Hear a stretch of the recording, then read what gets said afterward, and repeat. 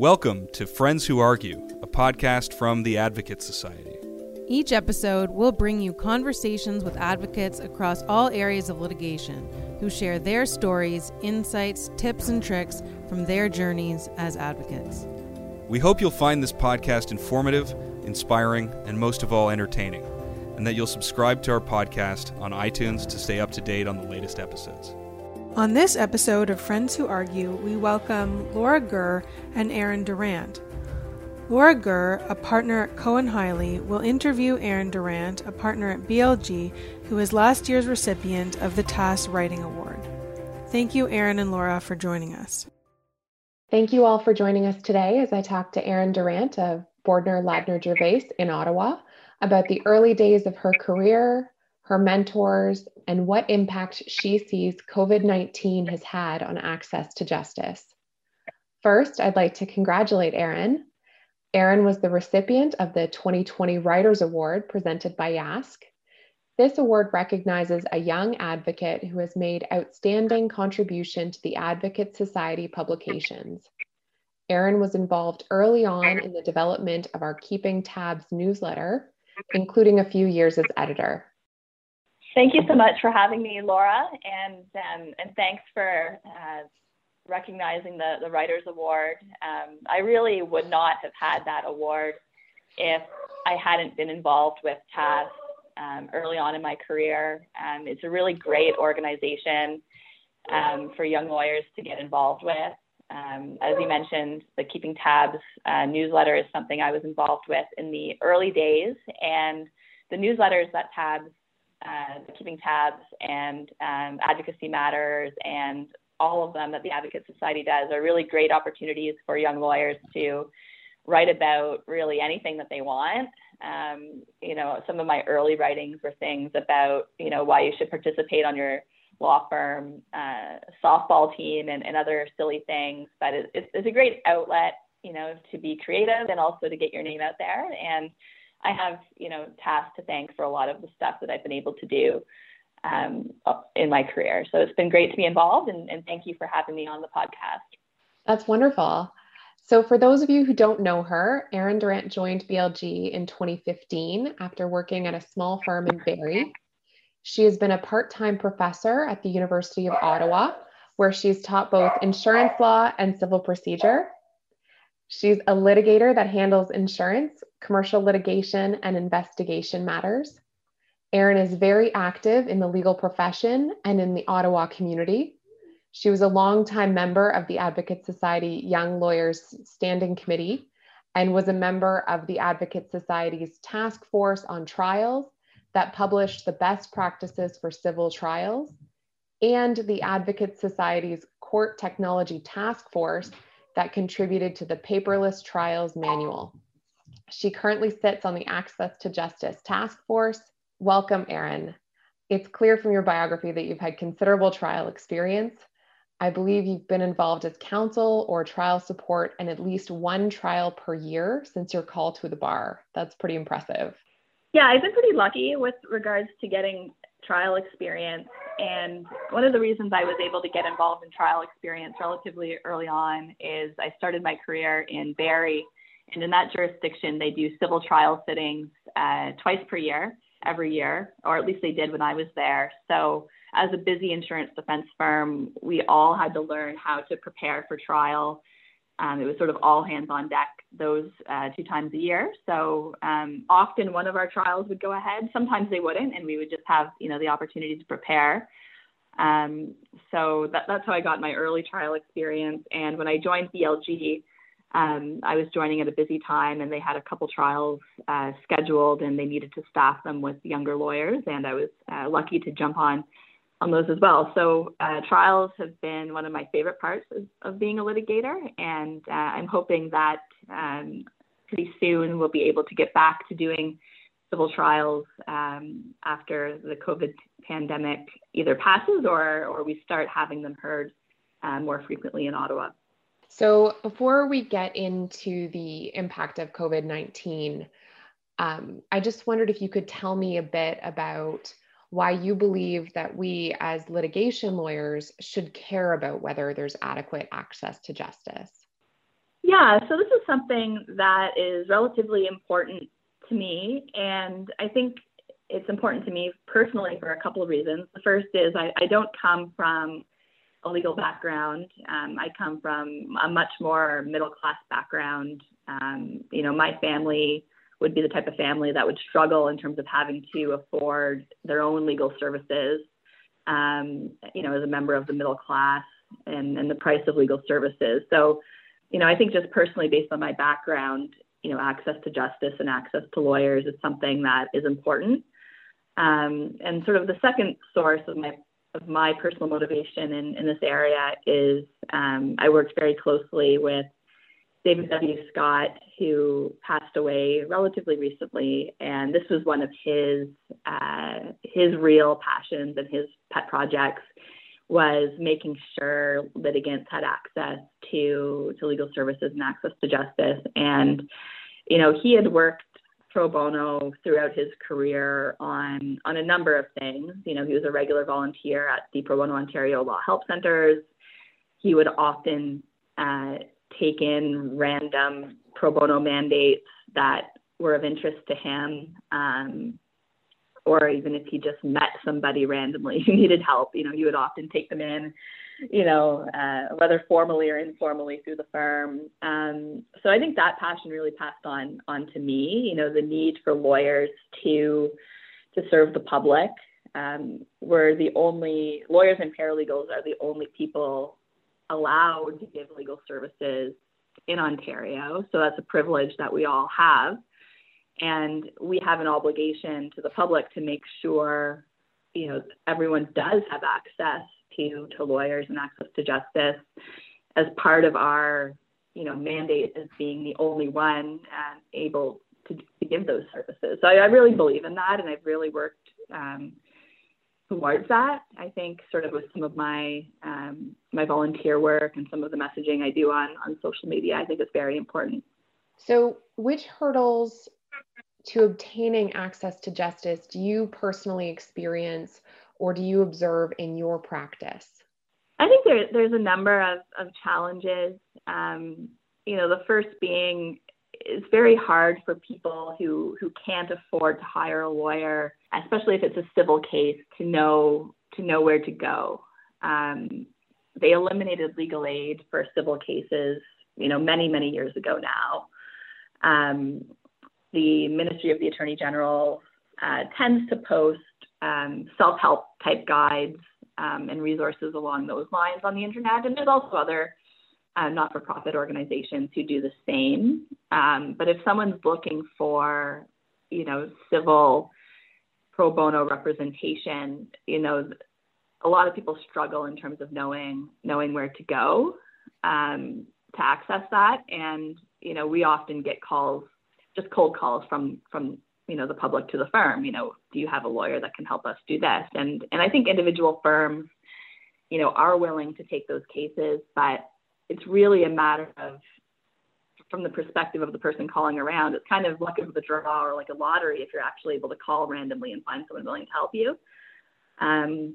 That's one of the reasons why I'm quite passionate about the Pro Bono Ontario Law Help Centre is, and their online resources as well, is it is a dedicated resource where if you call them, they will connect you to a lawyer for civil help somewhere, and they may be able to help you just through whatever step you're working on, or, in some instances, you can get connected with a lawyer to, actually represent you in the case. So I think one hurdle is making that resource known to more people, and also to make sure that resource in particular is funded enough to have a higher volume and that people become aware of them and that they can keep doing, their mandate of connecting people with lawyers willing to help. Another challenge, and Mr. Scott and I used to talk about this a lot, is there is a segment of the population that doesn't trust lawyers, that doesn't want to work with lawyers, that would prefer to represent themselves. And these individuals, come before the courts for help and to manage their legal problem. And, there's no way to force someone to get a lawyer. So I know that judges as well, have some difficulty in terms of walking people through that process and, making sure that they are, especially if they have a legitimate legal concern or a legitimate defense, that they are, being able to represent themselves properly and that they have the resources that they need. So, I think those are some of the big challenges. And I guess the third one, which is obviously related, and I probably should have started with this, is just the overall cost of obtaining justice and hiring a lawyer and working your way through a court process. It is tough. It's high. The process is cumbersome. And, I think that even the middle class or the high middle class would have a hard time affording lawyers to represent them for most of their legal problems. So that's just on the civil side. There's so many other challenges that exist for criminal and family lawyers as well. From the cuts that have been made to legal aid, for example, is a relatively big one. And criminal lawyers in particular, work their way through these files, donating really a lot of their time. And I have a concern about the legal aid system as a whole and whether or not it's going to continue to be able to keep up and to help the people that really need it. And again, in criminal and family, there's the problem in terms of the middle class not being able to afford access to a lawyer, but also not qualifying for legal aid and them really getting into a squeeze when they have a legal problem. So those are just sort of some of the hurdles in terms of accessing justice. And there's certainly a lot written on the matter and people a lot more knowledgeable than I am in terms of the problems and where we're kind of going to address them. So speaking of where we're going to address them, I think it was important, and it is important to highlight that work that Pro Bono Ontario Law Help Center is doing. But are there any other possible solutions that you see? Yeah, there's been a lot of effort made to bring this issue of access to justice to the attention of all levels of government, and also to try to have the Law Society take on a bit more of an active role in the area. I'm concerned about that access to justice may continue to be reduced as the province in particular is dealing with the expenses associated with the coronavirus and having to spend money in many other places. So I hope that, legal aid funding, is at least maintained. But I think increased investment in the justice system in general is needed. And the Law Society's mandate is an interesting one. And I've done quite a bit of research into this as part of the Pro Bono Ontario crisis that occurred a couple of years back. And it's interesting because the mandate of the Law Society, as set out in their statute, indicates that it's their job to, quote unquote, promote access to justice. And they do a lot in terms of promotion of access to justice, hosting their Access to Justice Week, making resources available to the public.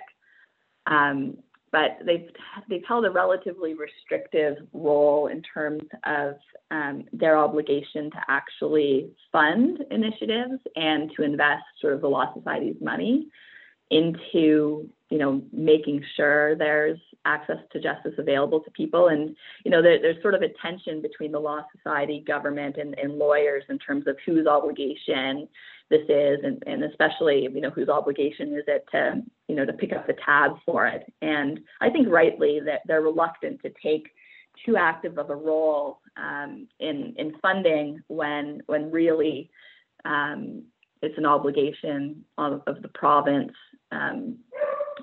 to make sure that the justice system is operating and that people are able to access it. So, that's a little bit of a fight that goes on in the background. But I think, lawyers for the most part have been doing their part. The private bar is getting, it seems to me, more and more involved in informal pro bono programs. I think that even in-house legal departments, you see them volunteering en masse to help with, whether it be the Pro Bono Ontario Law Help Centre or other access to justice organizations. And, certainly, the small firms that do criminal and family work do more than their fair share of free work. So I think it's really something that we all need to work on together. The private bar, the infirm lawyers, the law society, the province, we all have our own little piece where we can help. And I think it's an area that needs help and that we should all continue to focus on and not let it slip through the cracks due to the coronavirus and all of the other pressures that we're going through right now. So we've talked about it a couple of times or made reference to COVID, and we know that the coronavirus pandemic has had a dramatic impact on the practice of law and litigation. I'm just wondering if you could talk about some of the pros and cons of COVID as it pertains to access to justice specifically. Yeah, I'll start with the cons. Obviously, despite our best efforts, things have fallen behind. There was initially a court shutdown. Many things were canceled. Trials need to be rescheduled. Other events need to be rescheduled. Even the delays in limitation periods in the civil context, and the delays in statutory deadlines, also result in a delay in terms of matters reaching, their conclusion. But so obviously it's caused more delay, and there was already quite a bit of delay and backlog in the system, especially on the civil side where there tends to be less court resources. But, and so those would be the main, con. But there have been a number of pros, and, I think that the government of Ontario in particular and the Attorney General's office has done a really good job in this area in terms of modernization. And, I think the Attorney General would be the first to say, like, a lot of it came really late in the day. For example, recently there was the announcement that we won't have to be, using fax machines anymore. And I think I saw the Attorney General tweet that might have been 20 years too late. But, a lot of these little changes, I think, are going to make big differences down the road. So, across the province, you're having motions heard by Zoom. You're having case conferences dealt with by telephone. We're having, even outside of the courts, lawyers are dealing with their discoveries, their mediations, their cross-examinations using Zoom. And all of these little things are going to cut down on the expense of litigation. You're going to be, waiting in court less, to have a relatively minor thing dealt with. You're going to be traveling less, which cuts down on costs and inconvenience for both lawyers and their clients. I think it'll be really hard, if not impossible, for, the court system to backtrack from some of these advancements. And, when I speak to lawyers and judges and everyone involved, especially my clients, they never want to go back to the before times in terms of sending me to Sudbury or Thunder Bay to examine somebody for 2 hours, right? Like, I think a lot of these advancements are going to be great, and they're going to be cost savings. And I really don't think they're going to disappear. I think that it's going to continue into the future. Even, filing things online cuts down on time and expense and the requirement to print things in paper. So all of those things are a bonus. I wish it didn't take a worldwide pandemic to get us there, but it really did push everybody forward a number of years. And I think that's going to be a lasting bonus of the pandemic for sure. Yeah, I think you're right about that.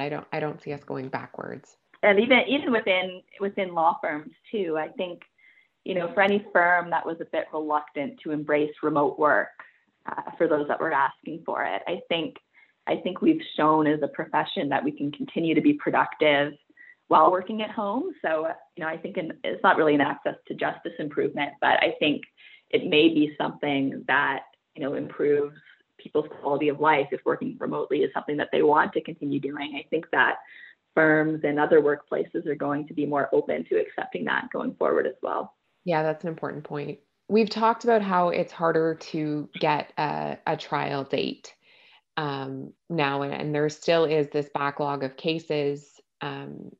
So where litigants can attend remotely and while courthouses are opening back up, I'm just wondering if you think this second wave that we're currently experiencing is going to have an additional impact on some of those delay issues that we know we're experiencing right now.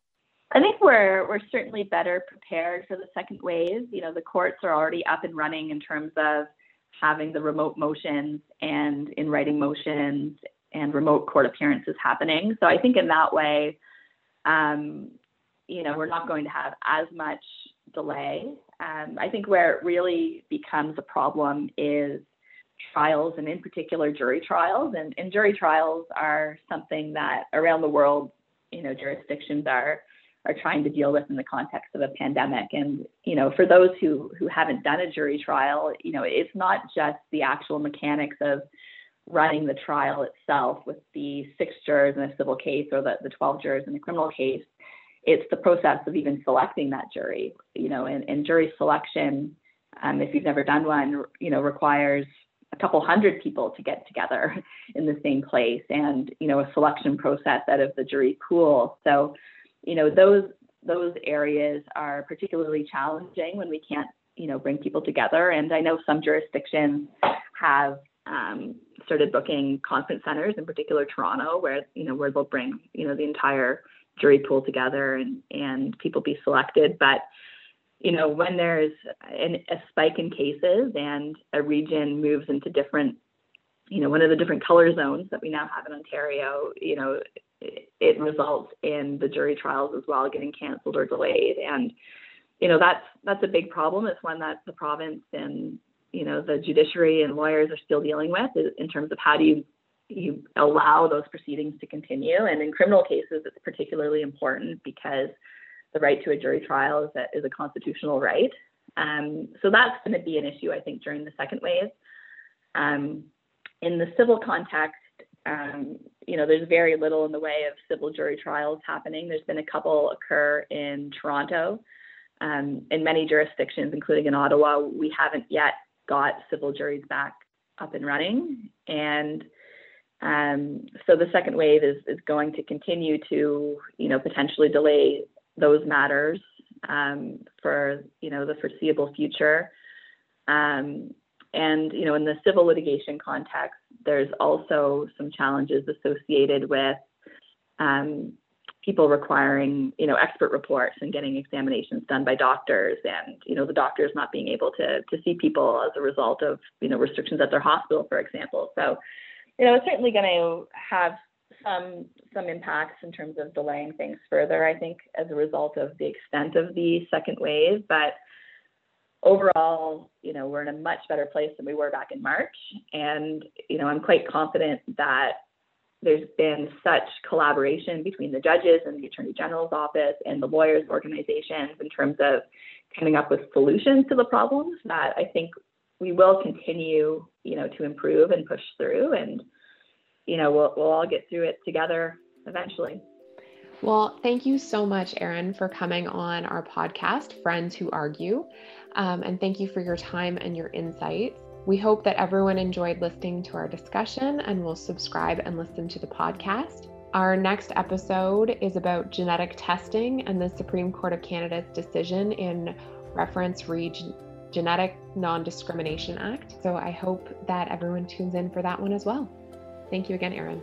Thank you for having me. Thank you again to Laura and Erin for joining us on this episode of Friends Who Argue. A special thank you to Laura, who is also one of our production leads.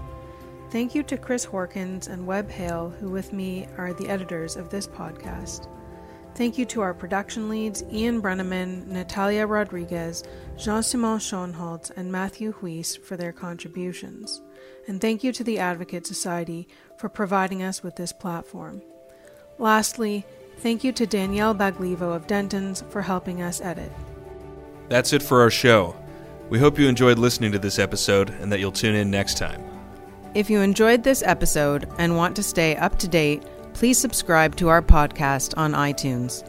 Friends Who Argue is brought to you by the Advocate Society, an association of advocates with over 6,000 members from all areas of practice across Canada. For more information about the Advocates Society, go to www.advocates.ca or follow us on Twitter at @advocates_SOC. Until next time, we are Friends Who Argue.